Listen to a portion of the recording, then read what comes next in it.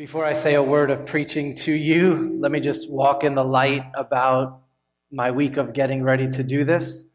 So I struggled huge with performance issues in getting ready to preach today. And this is just perfect that there's feedback, just perfect. By that I mean wanting to preach well before people so that people would say, ooh, that 7 Mile Road church, they really preach great sermons. And that guy, Cruz, really works hard at this, and he ain't afraid to say what needs to be said. And I never heard it put like that before. Wow. I don't know if you can smell the pride that is in there, but this is a very sacred work, and there is no margin for any of that if you're going to do this kind of work. And that was totally there in me. More anxiety maybe than pride, but it was there. And then at a step and a level deeper, performance before the Father, this thing that, okay, I better keep preaching really good sermons if the Father is going to feel good about allowing me to keep doing this work. And I better nail it this week just to make sure that he knows that I continue to have his approval. Does everyone feel that? So this is 30 plus years into being saved by grace and still wrestling with those issues. That is not how gospel works. That is not how gospel works. God loves us because he loves us. Full stop. That's it. It's not because he recruited folks who would perform really well. That is not the game that we are playing in the life of this church.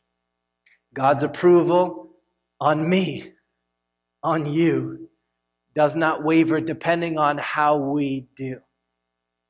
The only way to do your work with freedom, with peace, with joy, is to believe that all the way down in your bones. So, I have no idea if this is going to be a strong 30 minutes or a terrible 30 minutes. But can I tell you that I really don't care, actually? Because again this week, for the 10,000th time in this sorry sinner's life, I breathed in the grace of God for me. My great desire is that you and I would just live in that place. Then we would have joy and peace and freedom. So I need you to know that before I now speak to you. Sometimes I come across as polished and tall and strong, but I'm weak to do this well. All right, let's pray before we press into this. Father, would you give us that grace? So here we go. This is not about us. It's about the truth of your words. If you could change these 75 hearts, man, unbelievable things could happen in our time and space. So I pray that you would visit us and do that. And Father, I just will publicly thank you for the good news of the gospel, which is that you approve of us because of Jesus. Full stop. That's good news. Amen. All right, if you somehow missed it, we had a presidential inauguration 2 days ago.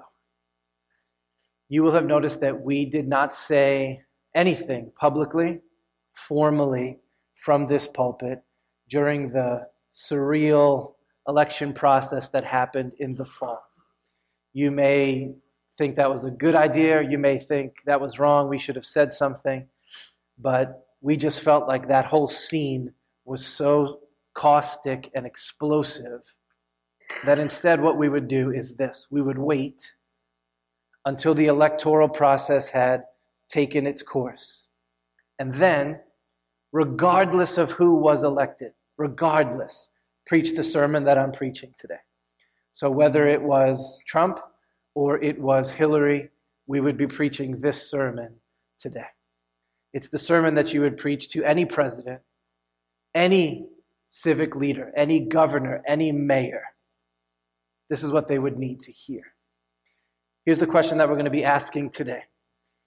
If you could say one thing to a new president, what would you say? If you could say one thing to a new president, what would you say? So if your phone rang, you were given the opportunity to have a conversation with the new president of these United States, day one, just hours after the pomp and circumstance of the inauguration.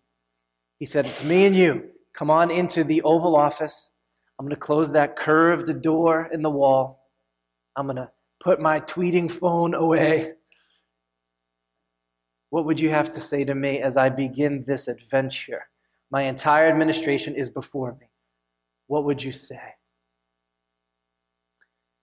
I hope as a good 7-miler you would say, well, actually, I would see if he would want to walk through some scripture with me, because it's God's words and not my words that really matter. That's a great answer. We lead with the words of scripture in the life of this church, whether it be preaching, gospel communities, counseling, leadership development. We lead with the words of scripture. Those words are primary. They shape everything about everything that we're trying to become together. So let me rephrase the question. If you could walk a new president through one text of scripture, what would it be? If you could walk a new president through one verse, really, of scripture, where would you go? Okay, that's what we're going to do today. Pretend that we got the invite to speak with the president one-on-one. Now, you're looking back at me like that is the most ridiculous thing I've ever heard. That would never happen. You would be wrong if you thought that to be the case. We are just walking in the footsteps of faithful churches and faithful pastors in American, and wait for it, Bostonian history by doing this kind of thing together. May 27th, 1747. Okay, work that in your brain. May 27th, 1747. Here in Massachusetts, Governor William Shirley, newly elected to lead the Massachusetts Bay Colony at the time. Check out what happened on day one of his tenure.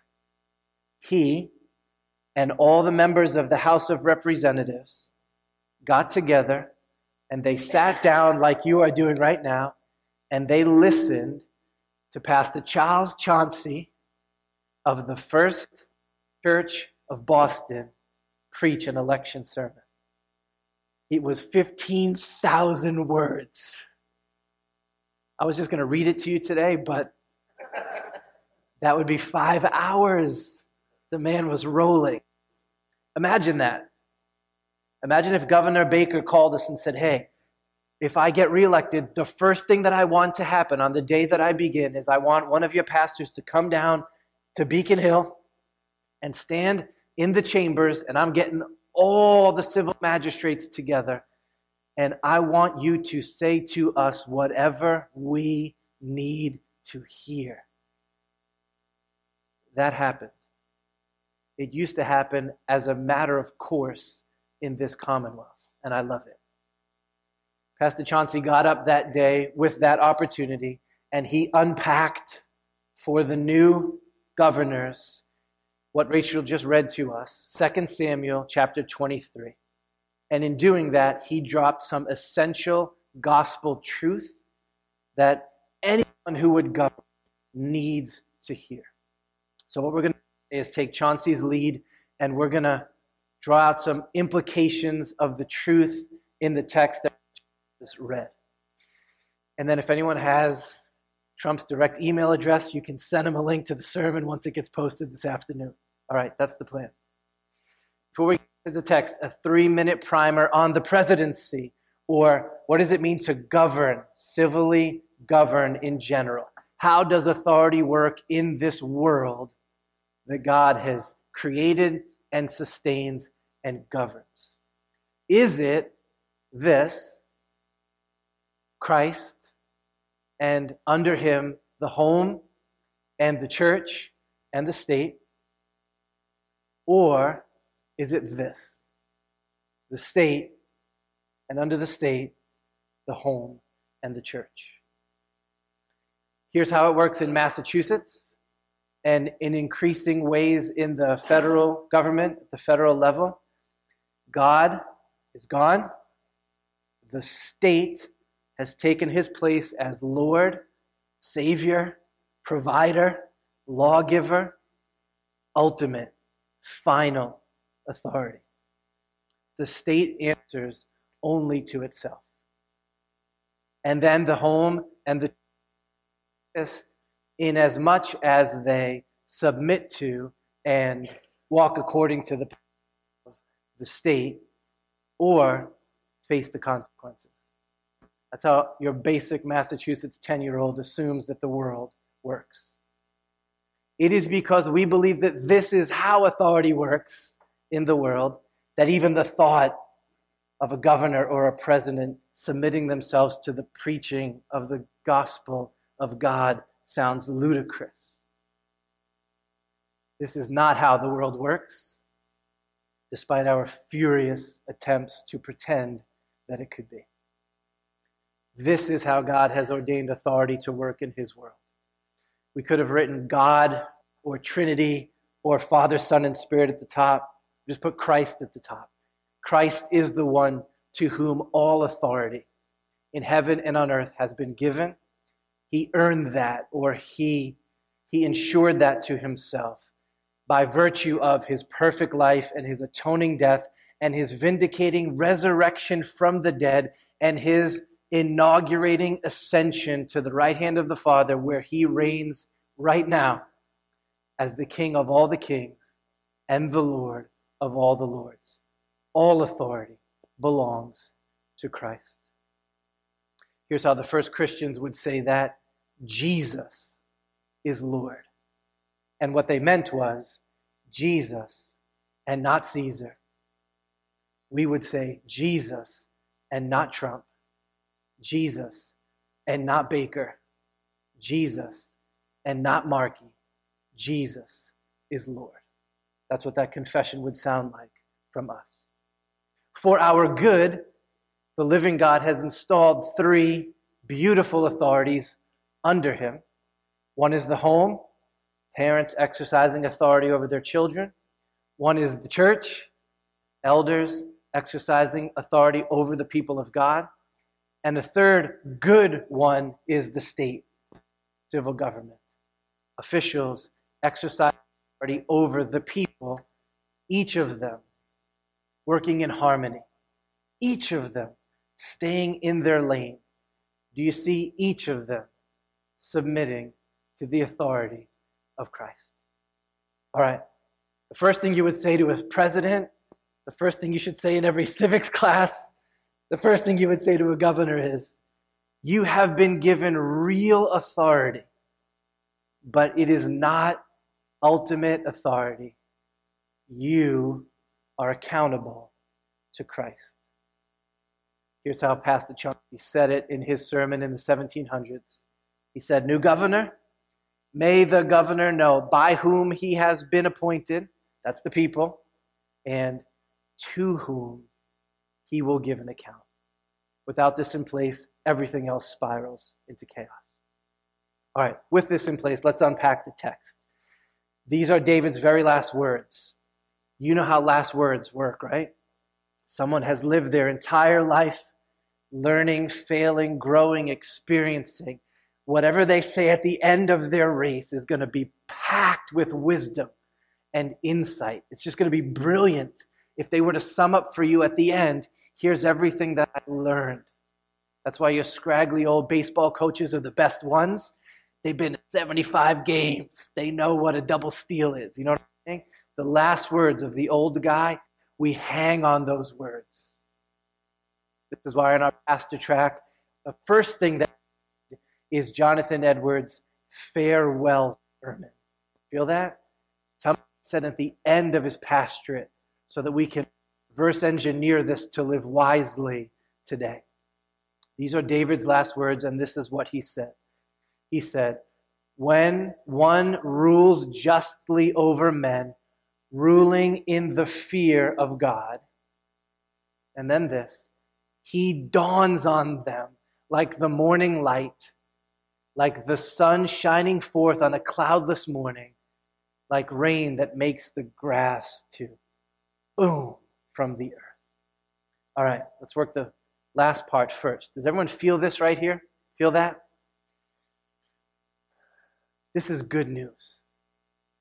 Anybody ever been a parent or coached little kids in Little League in Massachusetts?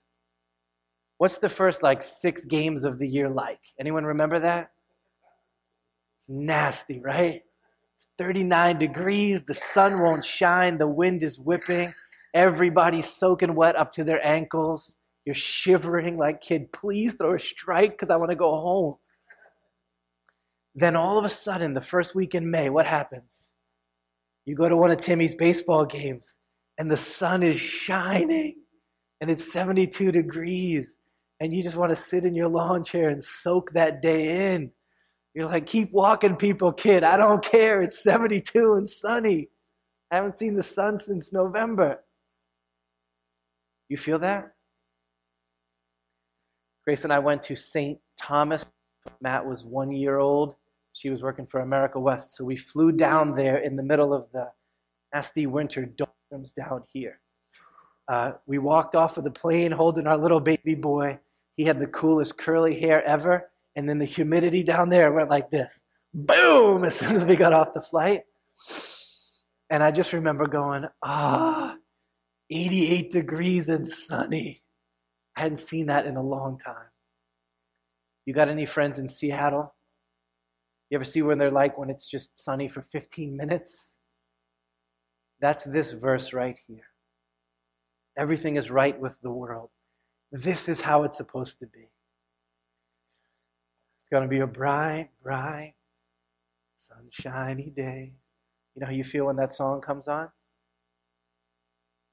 The Spirit is saying to us that a good ruler, a good governor, a good president can have this kind of an effect on their people. So from these words, you might press some truth with the president if you were talking with him. You feel this? You might say, you have opportunity to walk through this door right here and be a for the next 4 years. What a door Jesus has thrown open for you. Why don't we walk through that door together with some vision and some energy for what that could be? And then you also might pause and say, you do understand that this text of Scripture means this is about you, right? This is not about you. Civil service, even being the President of the United States, is about the good of others. The common good is what we would call that. If you are in this thing, if you have taken this oath and this office out of self-interest, you're dead. You get to say that to him. If running for president, serving as president, is about establishing your legacy for generations to come, if it's primarily about getting your face up there above all the chalkboards in the United States of America with the other presidents, if it is about seeing your pet ideology or your pet social project happen so that you can take great credit for it among your peeps, if this is about you seeing your name in lights, no way. This is about you being a blessing to others, doing right by and good for the people who have elected you. Here's where you might pause to ask some soul questions for the president. 9 motivations for running and taking office. So this is here. Great opportunity. All right, let's keep working this text. Let's say that the president looked at you and said, I'm in. I'm ready to go. I'm going to be a blessing, and this isn't about me. It's about them. That begs the question, okay, how can you be a huge blessing as a president? How do you get there? There are lots of different Americans with lots of different opinions and convictions and worldviews on what that might look like. Here is how the Spirit says kind of awesomeness could come. He says it like this: when one rules justly, when one rules in the fear of God. All right, this is a typical Hebrew parallelism. It's saying the same thing twice. It gives you some truth with the right hand, boom. And then with the left hand, it comes with more truth that emphasizes, sharpens, defines that first truth. In other words, what he is saying here is, here's how you get there, Trump. Rule with justice, defined by having a spirit that fears and reveres the Lord. Rule with justice. Justice not being defined as what the talking heads say. Not being defined as the latest thing that the Harvard Law Review posted. Not defined as whatever on a sign of the latest marcher. Justice defined as walking in the fear of the Lord. A reverence for God. Okay, let's talk about the first word, justice. Huge, giant word.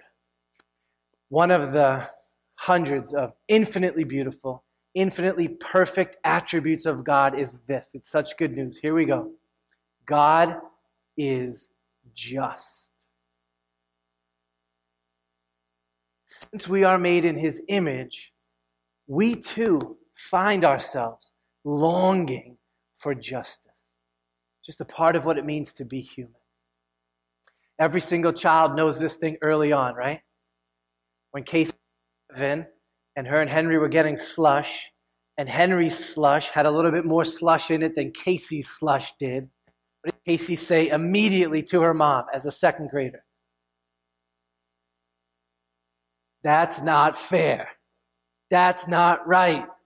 Where's the justice? Why does he get more slush than I do? Where does that built-in sense of justice come from? We would argue that it cannot come from blind, evolutionary, accidental processes. That all that we are is just a meaningless bunch of cells banging into each other, headed for extinction. And there's nothing above, beyond, beneath this human experience of ours that there would be no standard for or category of right and wrong, good and bad, just or unjust. Such a thing would not exist. And yet we know, you know, that justice is a thing. And we would say, no, justice. And justice is because God is. If you've ever read C.S. Lewis on this topic, he will both blow your mind and really help your soul. The man did not believe in God, thought it was ridiculous, had this long struggle to come to faith and repentance. And he said one of the ways that this was a part of his journey is that he would look out at the world and see so much cruelty and injustice, and he would get mad, and he would say, there can't be a God in this unjust world. If there was, how could he ever let it be this way? And then he said, but then I thought, wait, where am I getting this deep, intense conviction about justice from? A man does not call a line crooked unless he has some sense of what a straight line is. He says, I realized that the straight line has to be, is God. Eternal, unchanging, absolute, holy. His character, His person is the standard of right or wrong, good and bad, just and unjust. And He's not just written that truth on our consciences, on our hearts, as image bearers of His. but he has revealed that truth, that justice to us in his words.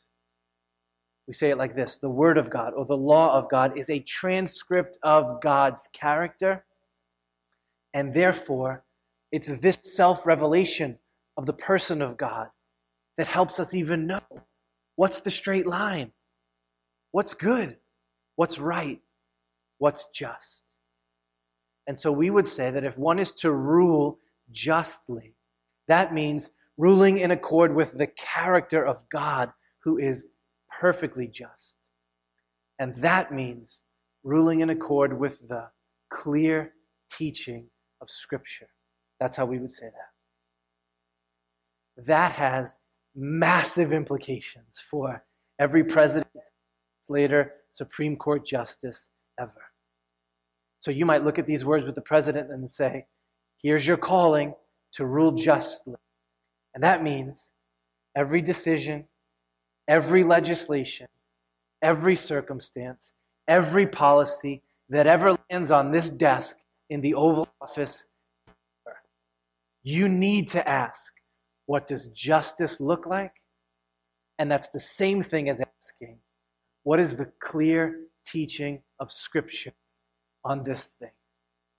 You'd say to the president, you got to deal with abortion, you got to deal with racial tension, you have to deal with law enforcement, you have to deal with immigration. I am begging you to rule justly. I am begging you to get familiar with the clear teaching of Scripture on those issues. You got to lead on the minimum wage, education, prison systems, the definition of marriage. I'm begging you to fight for justice, defined as who is God and who has he revealed himself to be. National debt, welfare, foreign policy. We could run through everything that will hit your desk, President Trump, and I'm pleading with you to do justice, defined as, what does the clear teaching of Scripture say on this issue? That would take immense courage. And that begs our last question is, where do you get the courage to rule justly? See, to rule justly is not merely to know the standard, but it is to have the guts to say, I'm going to fight for the standard. David calls it the fear of God. This beautiful phrase, it means down deep in your bones to come to grips with the fact that you are not God, but God is God. I will revere him. I will hold my tongue. I will honor him.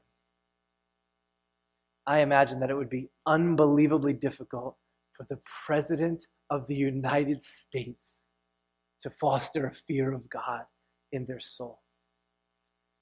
What do they tell you the day that you get elected? What do they say to you?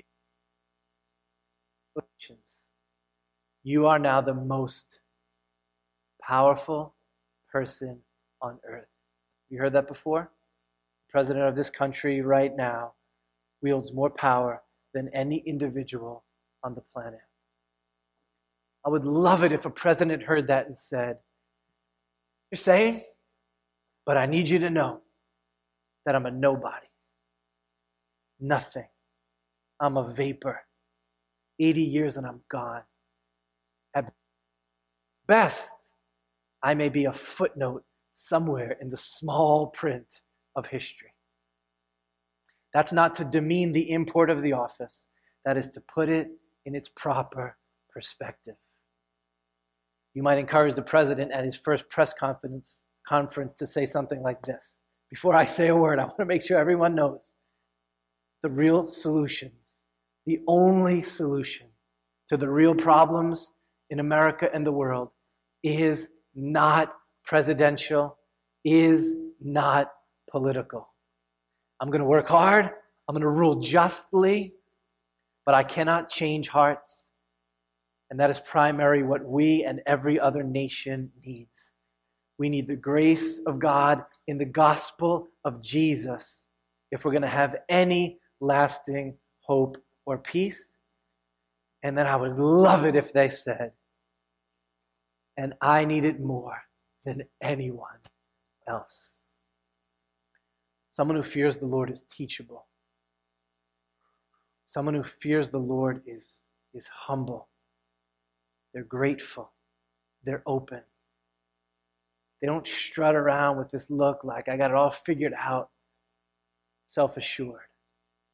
They are eager to learn and grow and change and listen every day because they know that they are not God.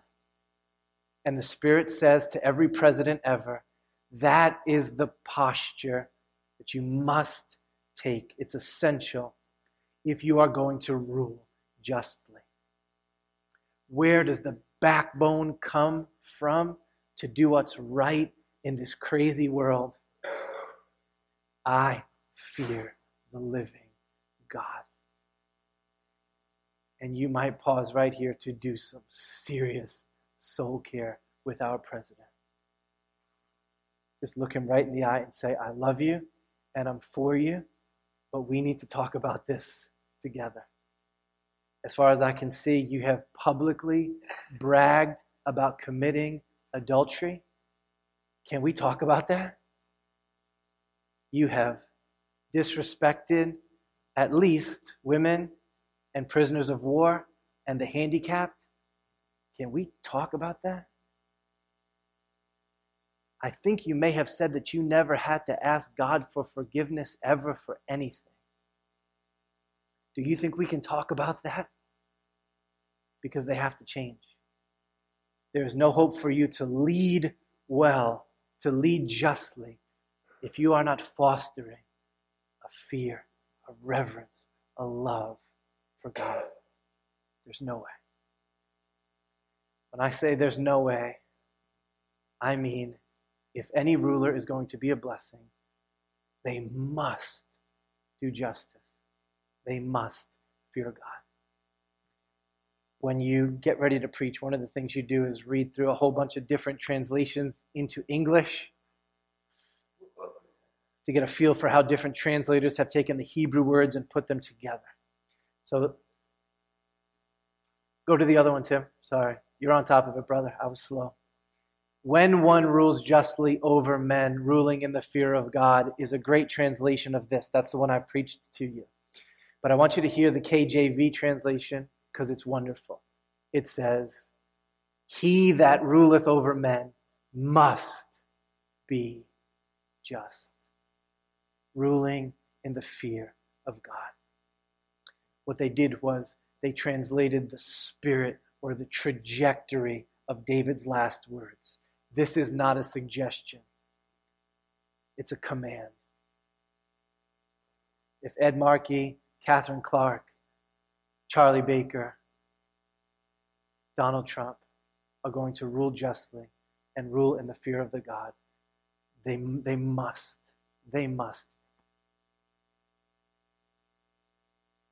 All right, last question of mine. If you had 1 minute at the end of a sermon and you were speaking to Americans who just received a new president, what would you say to them?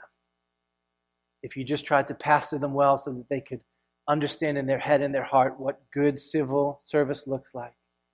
May Jesus raise up a governor from this church, a mayor, a senator, who does justice and fears the Lord. Lord, hear my prayer. If you had 1 minute to say something to just the average Joes and Janes like you and me, what would you say? Here's what I got. I have no idea how this presidency is going to go. No idea. It might be great in a bunch of ways. It may be a total train wreck. What I do know is this. Jesus is Lord. The gospel is true. It's true.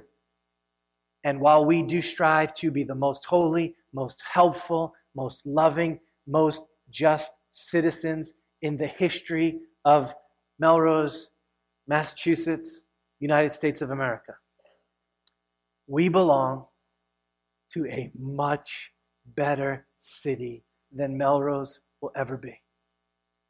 We belong to a much better commonwealth than Massachusetts will ever be. We belong to a much better country than even these United States of America could ever be. Our citizenship is secure there. Our inheritance is unfading, is how Peter says it. Our king there on that throne is perfectly just. Our future is wicked bright. Jesus has already dawned on us like that morning light on a cloudless day. So don't allow the ups and downs of a presidency, even of a Trump presidency, to distract you or to rob you from the joy of knowing that you're good. We're good. We belong to Jesus. All right, let's pray for our country together. Father, have grace.